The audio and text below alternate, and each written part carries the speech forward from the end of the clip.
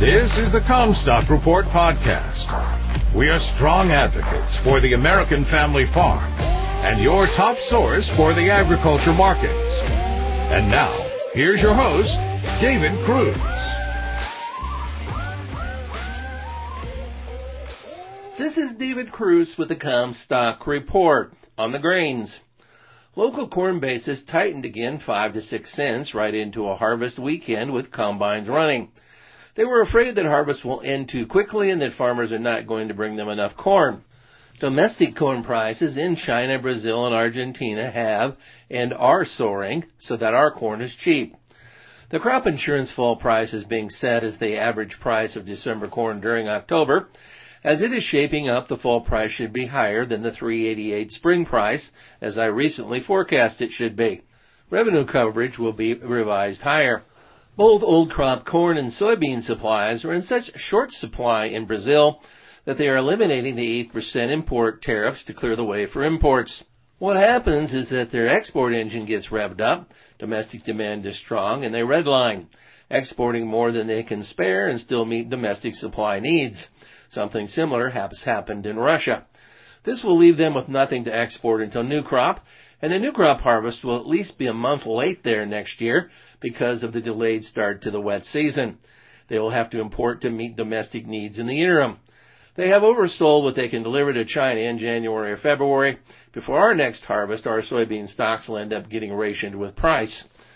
There is rain in the immediate forecast for Brazil as the wet season gets started down there. The planters should roll. The trade here is likely to see that as negative. The soybean market has not made new highs yet, and the market has room to correct further. I think such a correction, if it happens, will be a buying opportunity. Soybean and soy oil spreads favor meal, which did make a marginal new high, with soy oil correcting. The monsoon is likely to remain weak given the La Nina and the inadequate to fully support normal, let alone record South American production. Ultimately, their corn production may be more at risk than soybeans. The flip side of the La Nina is that Southeast Asia gets rain, which benefits palm oil production. Dry conditions linger here in the heartland with a little snow forecast for the plains, some entering Iowa. I suppose that is moisture when it melts. Winter wheat crops in both the plains and Russia are struggling to get established before winter. The U.S. corn harvest is advancing rapidly. There were some videos of cornfields on fire and reports of corn coming out of the field at 10 to 11% moisture. That hurts yield further. Few corn dryers are being run in the Corn Belt, so there should be plenty of propane in the supply system for winter. We have been having repeated systems go through with 40 to 60 mile per hour gales all during harvest. I am surprised how well the corn has stood holding up to this wind. Harvest is almost done here locally. Some see it as too dry for deep tillage. My son is going to no-till some soybeans next spring for the first time. The Washington Post reported that the derecho that mostly impacted Iowa was the costliest thunderstorm in U.S. history. NOAA estimates the damage all total across states to be $7.5 billion. The damage from wind gusts up to 140 miles per hour was mostly to infrastructure, trees, and flattened corn. USDA says that Iowa lost 850,000 acres of corn. The one thing that the thunderstorm system lacked was drought-breaking rain.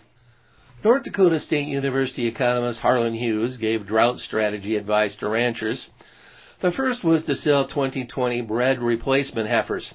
In his model, he has done so last July. He reduced culled cow sales and expected future calf sales. It hurts cash flow and income, but reduces feed needs and calving problems. The second strategy is an extension of the first. Post-drought, he would hold back additional replacement heifers or buy open cows to breed more quickly to rebuild the herd. The problem is determining when the drought is over with. Iowa State University Elwyn Taylor says that 2025, give or take a year, could be the drought of the century. We may have begun a drought cycle similar to the 1930s. I guess that ranchers will know when the drought is over by when it rains and grows grass. Harlan was thinking garden variety drought, and Taylor says to expect something worse. What is making the cattle market sick could last a long time. The drought is not going to get any better until next spring or longer, and vaccines will not be the quick fix to beef demand that some hope. I would not fight it or waste hay. With so much demand riding on a single day, the turkey industry will not benefit from the surge in the pandemic, threatening large family get-togethers on Thanksgiving. If groups are smaller, they may not go full turkey or even opt for ham. Hold cents were off 9% in August when they are set to produce the turkey for the holidays. Been listening to the Comstock Report. For more information and marketing opportunities, contact Comstock.com or call 712-227-1110. For a more complete version of the Comstock Report with hedging strategies and trade recommendations, subscribe on our website at Comstock.com or reach out to one of our risk management specialists about how we can help you protect your profits.